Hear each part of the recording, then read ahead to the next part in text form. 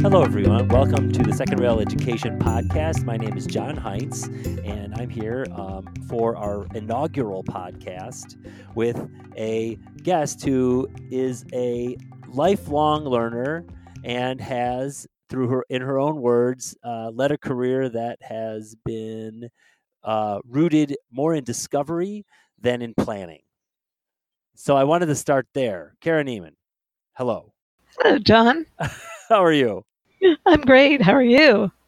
I'm good. So let's start with that. How has your career evolved? So, really, through happenstance more than anything else. Like, people either plan or they don't. And I didn't. After university, I found myself pursuing what was interesting to me at the time. And then one thing just led to another, and different interests came along the way, and different opportunities came up, and I followed kind of like a ball of yarn and chasing after it.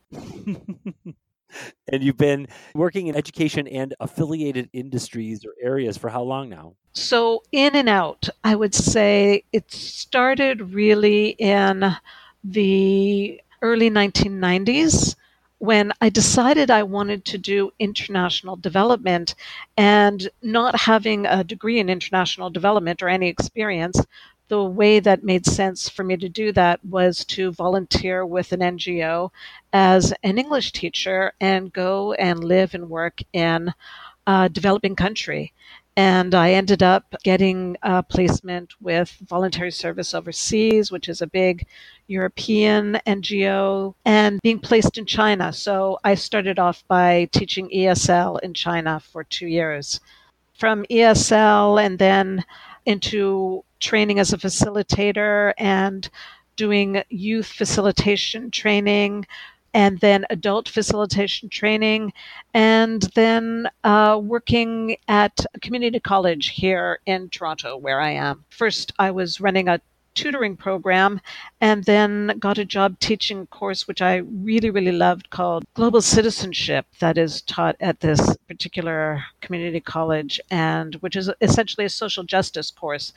And that, I felt, kind of combined my loves of teaching and international development and social issues. How has that informed your kind of thinking on the effect of neuropsychology and therapy on education versus your study of theory, which I know you've done extensively as well? So that's also intermingled with training as a psychotherapist for several years here. As I was doing that, and I was moving into a stage where I was about to write a major thesis on some area of psychotherapy, I realized that my interest was in how we learn and how that relates to being in a psychotherapeutic relationship. And that was because I didn't know what the connection was going into it.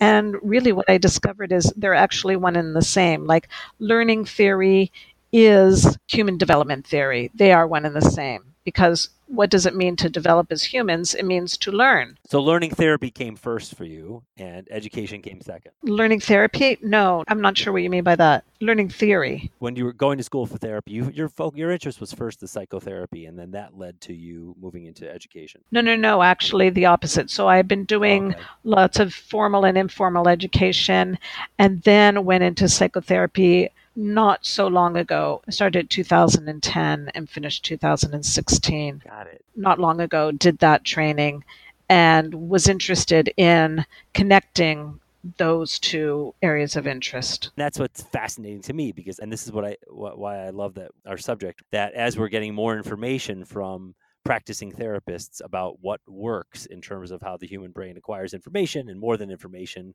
skills and experiences and life, all the important things in life, how and should education change? It seems to me like you're right at the cutting edge of that. One of the things that's happening, I don't know how long ago this started, in the world of psychotherapy, is neuroscience is coming in to play a role. And it's kind of like the way Einstein brilliantly predicted things that science is only proving physically now, like decades later. It's kind of like that. There were theorists, learning theorists, and human development theorists who were identifying and naming concepts that in some cases, I'm not saying this is the only thing, but in some cases, neuroscience is actually physically proving now that we can map the brain and know so much more about the brain than we did 100 years ago. So an example is there was this concept, and I'm sorry, I can't exactly date it, like when it was, but I believe it was this guy named Winnicott came up with this idea of mirroring and the importance of mirroring. So in other words, in the mother-child relationship, it's important for the child, even infant, to have her emotions mirrored by the mother so that there is a connection made. So that term mirroring has been used for decades and decades. And then quite later, scientists discovered something that's called, informally, I assume, I'm not sure because I'm not a neuroscientist, mirror neurons. And what they've seen is that when we are witnessing someone else going through an emotional state, that same part of our brain, the witnesser, is lighting up as if that were happening to us. Mm-hmm. Those are called mirror neurons that perform that function. So we knew the importance of mirroring in theory, and now we know the neuroscience backs that up. Part of what started this conversation between us was attachment theory. Mm-hmm. And it's funny because when my partner, who was at the time an elementary school music teacher, he was the one who introduced the idea of attachment to me, maybe, 7 years ago. He didn't introduce it as attachment theory. He used the term attachment disorder. And he said, John, you don't understand. These students I'm working with in the center of Chicago, a large number of them have attachment issues. And because they have attachment issues, they're 10, 11, 12 years old, and they have all kinds of behavioral problems that are way beyond the scope of the school to fix or even begin to address. Right. And those are due to attachment. So that was kind of how it was introduced to me. And then when we talked, you kind of opened up the possibility that this idea of attachment, which I think is tied to this idea of mirror neurons, although maybe you can explain how, but that this idea of attachment might be a theory that is kind of something accessible for everyone in education, teachers, administrators, people, operators, and maybe it's not. So can you kind of draw those links together for me? What Ted was calling the attachment disorder is when attachment goes wrong. You can have an attachment disorder. And there's a spectrum of degrees.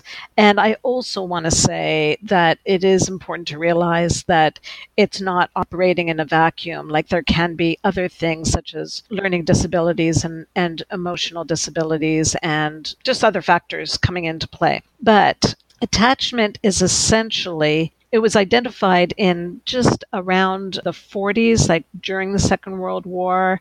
This guy named John Bowlby was interested in looking at orphans and orphanages who had been separated from their families due to the war, and what happened as a result of not having a primary caregiver, or how they were managed in orphanages and dealt with, and what resulted. So he started to identify attachment and attachment disorder.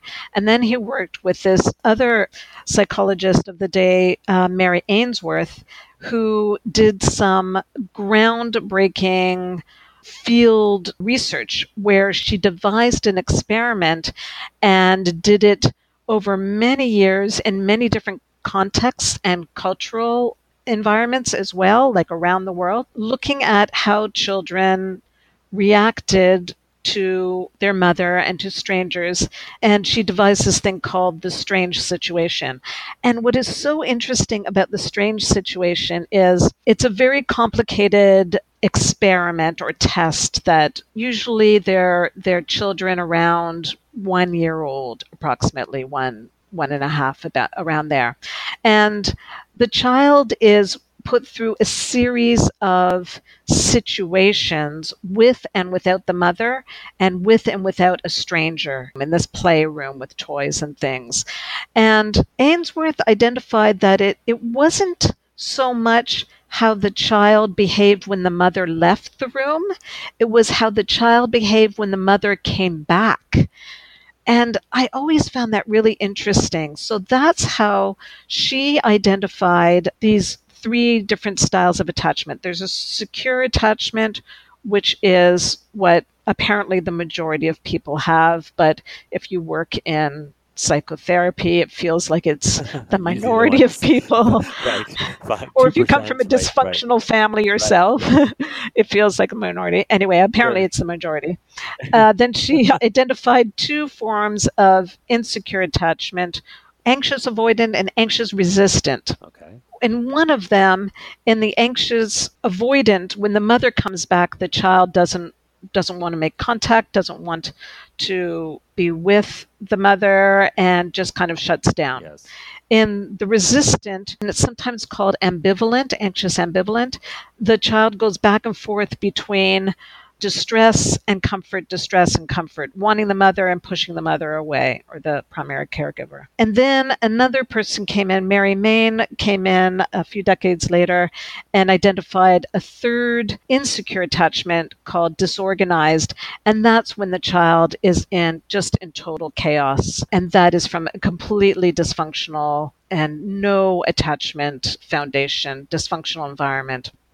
There are these different ways of looking at attachment and different things that can be connected with how our attachment schema works and doesn't work, and how that plays out as an adult and how it plays out as a parent. Like, many theorists have worked with this foundation that Bowlby started with and developed it. So you've written about John Bowlby, Mary Ainsworth, Mary Main, Peter Fonagy, and how do they all lead up to David Wallen? Wallen, who I also cite a lot in this paper, is one of the main books that I used in my paper was his Attachment in Psychotherapy. And he goes through and gives a really clear, understandable, and accessible summary of the history of attachment theory and the different theorists and what they've contributed to the topic. And so I used his book a lot because he covered everyone, and he was just also very readable. Most of them are not. Sure. It's accessible. All right, so give me the takeaway. So what's your decision? Is attachment theory important for all educators to know and apply, or not? That brings me to the other book that I used as a major resource in this paper, which is called The Social Neuroscience of Education. And that's by this American, he's a therapist, but he's also a neuroscientist, and his name is Louis Cozzolino. And Cozzolino is interested in how the brain is a part of all of these interactions. So he connected attachment theory to what is actually happening in the brain with those mirror neurons, for example, and with the fight or flight reflex, which happens in the amygdala and the hippocampus part of the brain. When that area is not functioning perfectly well, you can have phobias, irrational phobias, where you're terrified of something because your amygdala isn't soothed quickly enough to say, no, that isn't a threat to your safety and your life. It's okay, and you're okay. He looks at all of these different parts of the brain and sees how it relates to healthy and unhealthy attachment schema. What he says, and he's very interested in education, he's written a few books on education as well. What he says is that basically, when a teacher starts the first day of class in the beginning of a school year, the teacher is faced with 20, 25, 30, 35 different little attachment cases. And everyone brings their own kind of unique level of attachment, secure or insecure. And he argues that if a teacher can be aware of and sensitive to particularly the insecure modes of attachment and what type of insecure attachment they have, then they can soothe the stress level of the student. And what Cozzolino has done through examining research that has been done is that there's a space of stress where learning can be effective, and it's low to moderate. Okay. If you have no stress, then you may not have enough, maybe, motivation to get engaged in the learning. Sure. And if you have too much stress, more than moderate stress, then you'll just be blocked and cannot learn. Those are the different types of attachment issues that you characterize in the paper as burnout, performance anxiety, boredom. Yeah, exactly. So you can imagine a child who is experiencing a lot of day-to-day stresses just by not feeling safe at home or whatever. Like, attachment is about safety. So if you're not feeling safe at home or outside the home, then you're not able to lower your stress level and be able to focus on the learning. So does the teacher take on the role of the primary attacher, or provide a new source of attachment, or is it somehow a proxy attachment? I don't exactly know the answer to that, but one of the articles that I shared with you was that article that argued against even thinking about attachment in the classroom. Right. So let's talk about that. So that writer was saying there's no point. The teacher's going to get a new group of students every year, and you have abandonment because those students will not see that teacher perhaps after they leave their classroom, and it's not that important. Not that it's not important. It's not the role of the teacher to take on that primary attachment figure. Right. You mentioned that Cozzolino refers to some of this being tribal. Oh, yeah. And the word jumped out at me, and I just wanted to see if that jumped out at you as well, and why. I mean, it jumps out for me for obvious reasons. It's such a buzzword these days. Yes. That I thought it was really interesting that it was in a paper that you wrote a few years ago. Yeah, I found that interesting too. And as I was starting this research, I was talking to a cousin of ours who is an elementary school teacher and telling her, oh, there's this book I'm reading. It's all about tribal education. And she's like, oh, yeah, I know all about that. So she was already aware of it. As I read about it and learned about it, it made sense to me. So what Cozzolino does, he gives a really superficial summary of the evolution of the brain. It's very, very simple, but that's what I like about it. It's very understandable. So at first we were, as early humans, or I don't know what you would even call us at that stage, we were in just nuclear groups, and then groups got bigger. So when groups started to get bigger, maybe because it made sense, it was safer or whatever, we could protect ourselves against all sorts of wild things, our brains got larger in order to manage a more complex social interaction. This complex brain took longer to develop because it was more complex, so children had a longer dependency period on their caretaker. I think we stay with our parents the longest of any creature, don't we? Of course. Does that sound right to you? I'm making that up, maybe. I mean, I think you would agree with that. You can find plenty of examples against it, but I think on the whole, I think that's a fair assessment of modern society. Yeah, largely we're staying in somewhere between 16 and 45 with our parents, right? Correct. Yeah. So as children were needing a longer period with their parents, they were more dependent on this attachment. Well, he doesn't use attachment at this point. They're just more dependent at this stage for a longer period of time. Right. So they needed longer caretaking. Right. Now, these larger groups also led to the development of language because we needed to interact more with different people, and developed language, sounds, gestures were not adequate. So language starts coming in. And that in complex social structure actually leads to oral and written form of language that is more complex, and then that in turn results in the brain cortex growing. Now, the combination of language and culture facilitated the growth of recorded history and shared knowledge and technology. So you can see we're getting more and more complex. Then these cultural developments led to larger groups which required even more complex brains. So it's kind of like this cycle of complex social structures to complex brain. And the last point he makes is that secondary social instincts developed beyond the primitive instincts. And what he means by this is primitive instincts are keeping safe from threats of danger and death, taking care of the basic Maslow's hierarchy of needs, shelter, food, those things. And then the secondary social instincts are things like abstract concepts. So, for example, religion, nationality, ideology. So you can see that those abstract concepts are making our social structures even more complicated. I just have a little quote here from Cozzolino. So being able to grasp these abstractions meant that humans could move past, and here's the quote, immediate experiences and circumstances, end of quote, in order to create affiliations with individuals and groups outside the small tribe. Mm-hmm. Mm-hmm. So that's the evolution of the brain. And in today's environment, we could say that social structure includes teachers, of course.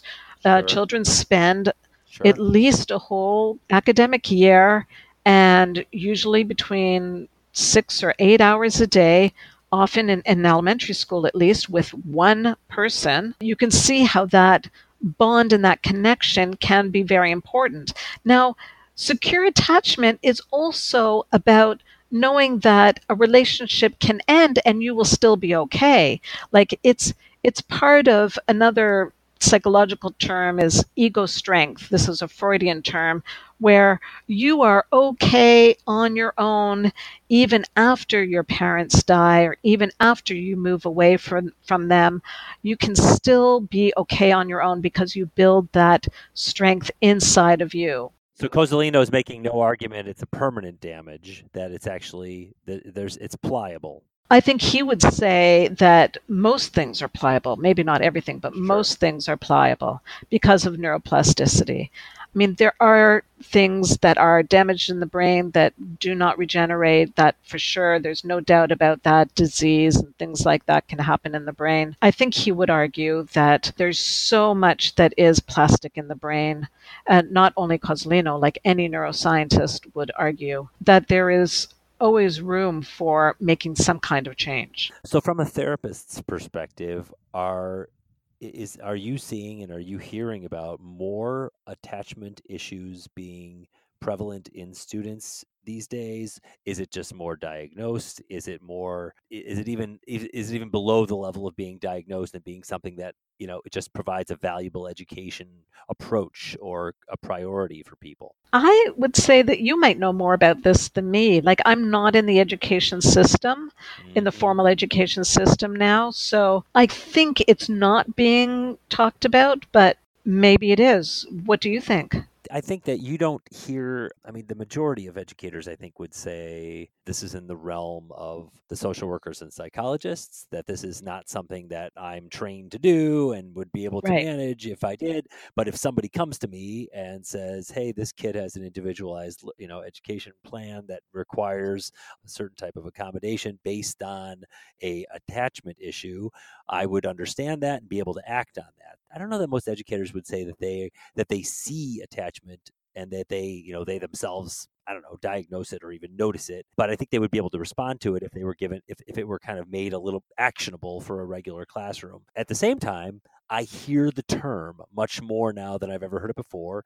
And I'm finding a very interesting coincidence between the emergence of the term and the use of it with the tribalism that we're seeing more broadly in culture, the term coming up there as a way of saying in or out, and identifying, tying with a group. It's a metaphor from the perspective that I'm seeing it at, not anything psychological and not something that's actionable in terms of education operations or anything like that. But I'm hearing it, and it does seem like an interesting correlation in time, if nothing else. But I don't know that I'd say, I haven't had a lot of conversations with psychologists and social workers in the schools to, kind of do a survey of whether it's coming up more, coming up less, but it makes sense for me in certain ways, just because of the lack of connection that a lot of kids have with or the way they're looking for connection now, and certainly that you can't ignore digital technologies and the impact that they've had on how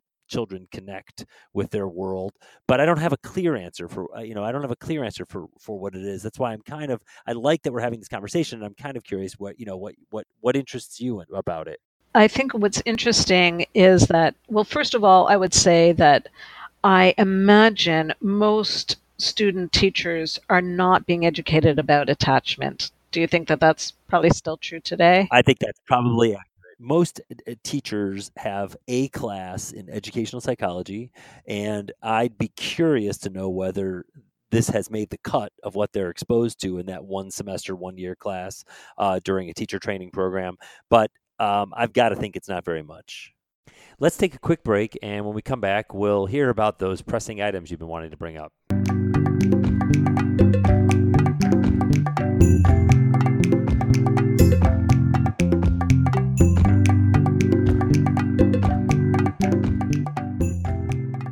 Okay, we're back.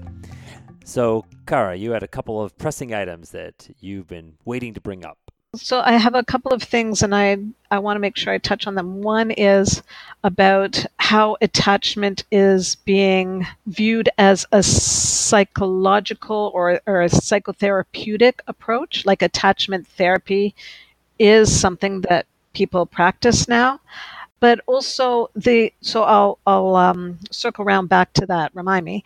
But attachment in terms of learning it as an education tool, I think we're not there yet. And I think people maybe are unfamiliar with how this could benefit a classroom situation. One example might be working with and identifying a student who has trouble learning. I mean, a teacher is not there to diagnose psychological issues, but a teacher can certainly identify a child who's having trouble learning. And maybe knowledge of attachment theory can be a tool that they can bring to bridging that gap, helping that student bridge that gap, whatever it is. It's certainly not the only thing that they can use to help them bridge that gap, but it could be another way of communicating with the child, looking at the child, and thinking about the child. Oh, maybe this does look like anxious avoidant attachment, and what I know about anxious avoidant attachment, and what can I do to help bridge that for the student. The other piece that I wanted, before I go back to it being used in psychotherapeutic environments, was that the word tribal, what's interesting to me is that I'm also noticing that concept, maybe not that word, but I think it's the other word that's being used is community. So I think I've been hearing more about how having community is so important for the elderly, and especially elderly with dementia. And I've just been hearing that this is anecdotally in news pieces or reading about it, and how important it is for the elderly to stay engaged in social interactions with community, that isolation can actually accelerate dementia or other, elderly issues. So that's interesting too, that, community is important Yes. through our whole lives. And the word tribal, I think, may be the word of the day, the flavor du jour. But it's the same concept, being in community, being in groups, working in groups. And I remember as a child in was it elementary school? I can't remember I think the first grade for me was grade 7, so Yeah. middle school for me, was the first time that our desks were arranged in groups and not in rows.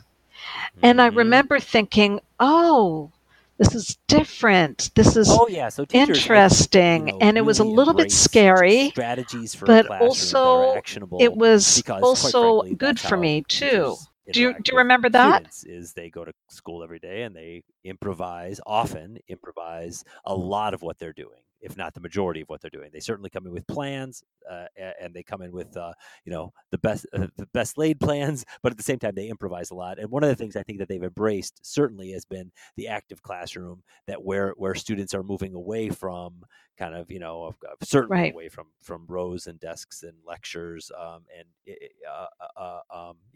kind of the traditional classroom. But I think that that they at the same time they Yeah. struggle with um, integrating theories that don't provide clear actionable steps for them to for them to take and run with. And this is also kind of one of my ongoing complaints about schools generally, which is that people work, especially in the more refined traditional schools, people exist in such silos that they don't take responsibility for the holistic experience of the child, which is inevitably the most valuable thing that a teacher provides, even when they're trying not to, because they are connecting with kids. And when you talk to people 30 years later Mm. about their experience in school, they don't talk about a particular lesson or a particular strategy, but they sure do talk about a particular teacher. So I think that there's a lot of and how they made them feel. So I think that's why. I mean, even for those unwittingly engaging in this, I think everybody's And engaging in how it. they So I made think them it's worth. feel. I do think it's incredibly valuable for a teacher to take the time, or quite frankly a principal, to take the time to understand how these social emotional issues impact the classroom.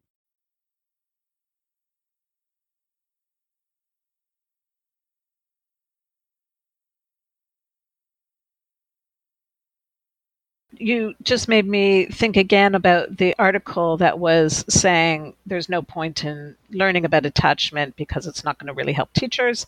One of the arguments of the author was that teachers are still going to do all the things that they should do, give clear and direct boundaries and guidance and, objective criticism and all of those things that the writer was saying. I totally agreed with. Yes, these are good best practices. These are best practices for any teacher. And there may be nothing in addition that a teacher might do differently, but there might be something different that a teacher could internalize him or herself and understand and be unconsciously different with that student. It doesn't have to be a technique or a strategy. It can be an unconscious way of being with that student. Yeah, so I do think that teachers often do, or I think professional educators across the board, I think often downplay the value of their full experience as a teacher, their full education, quite frankly, a liberal arts education, if you want to call it that, or even a broader education, a comprehensive education, and the impact that has on the communication, the connection that they make with their students and with their communities, and the effect of that in their teaching. I think that's frequently downplayed, quite frankly, especially in kind of highly regimented environments where teachers are given, a certain period of time. They're given a very narrow set of responsibilities for a content area, and they don't really embrace the larger. They when they speak, they don't embrace a larger sense of responsibility for the kids they teach. But at the same time, they all know it does. They all know the impact that has on them and on their students, and they wouldn't do it otherwise. I mean, I think I'd probably call it the joy of teaching. Yeah. Yeah. And it can be actually huge for the student. It can be enormous for them. Like even 1 year with that one person can be so healing that it can give them resources that they didn't have before. Yeah. Yeah. Well, so tell me about where you're going next with your research, or what you're studying now, what you're interested in based on kind of your accumulated experience, and maybe just in general where you're heading. Just like earlier, I don't have a clear path. That ball of yarn just occasionally rolls in a different direction. Okay, where's it rolling now? Well, as a result of going through this psychotherapy training, I do have just a small handful, like really just a few clients who I continue to see. Okay. And I'm also interested in, just as a kind of sideline, it's not something I do for economic reasons. I'm interested in working with people who are at transitional stages in their lives and particularly careers as well. So I've been connecting with largely younger people who are in their late teens to early 30s who are still searching and questioning paths, Great. just working with them in a kind of coaching or mentorship sort of role. That's largely what I've been interested in lately. This has been great. Let me ask you the question that I plan on asking all my guests, and you're my guinea pig first time asking it. But this is my question: is Great. what advice would you have for a young, soon to be graduating from college professional educator who is about to enter the field? Oh, that's a big question. Sure. I almost feel like not qualified to answer that in a way because I never did a degree in education, and I never was a K to 12 educator like in those foundational years. I never did that. Maybe the only thing I would say is be open to learning more. One thing that I saw, because I have a really good friend who is my connection to your sister Mary, Ellen, Uh-huh. from New Brunswick, and she is a primary school teacher and has been for a long time. She has recently gone through a lot of additional courses to up her skill level and also just her experience as a teacher. She's just been in the last, I think it was a year and a half, she was taking courses and talking to me a little bit about them, not very much, but I just thought, wow, these are so interesting, these topics. And I know that she would say, if you were to talk to Ellen, I know that she would say that it has informed her teaching in lots of ways. The continued education piece is such an important piece. So it might be I attachment love it. today, and it might be something else in 5 years from now. And it's always important to keep learning about those different things that we're learning about I love that. in our world. I love it. That's great. That was not a bad answer, was it? That was a great answer. I love it. It was great. Thanks. Well, thanks for doing this today. This was great. For me too, John. I really enjoyed doing it too. Well, thank you. We'd like to thank our guest, Kara Naiman. Thank you. And we would also like to thank the production and editorial staff and the creative sources that helped spur on the creation of this podcast. And we hope that you'll join us again in 2 weeks for another episode.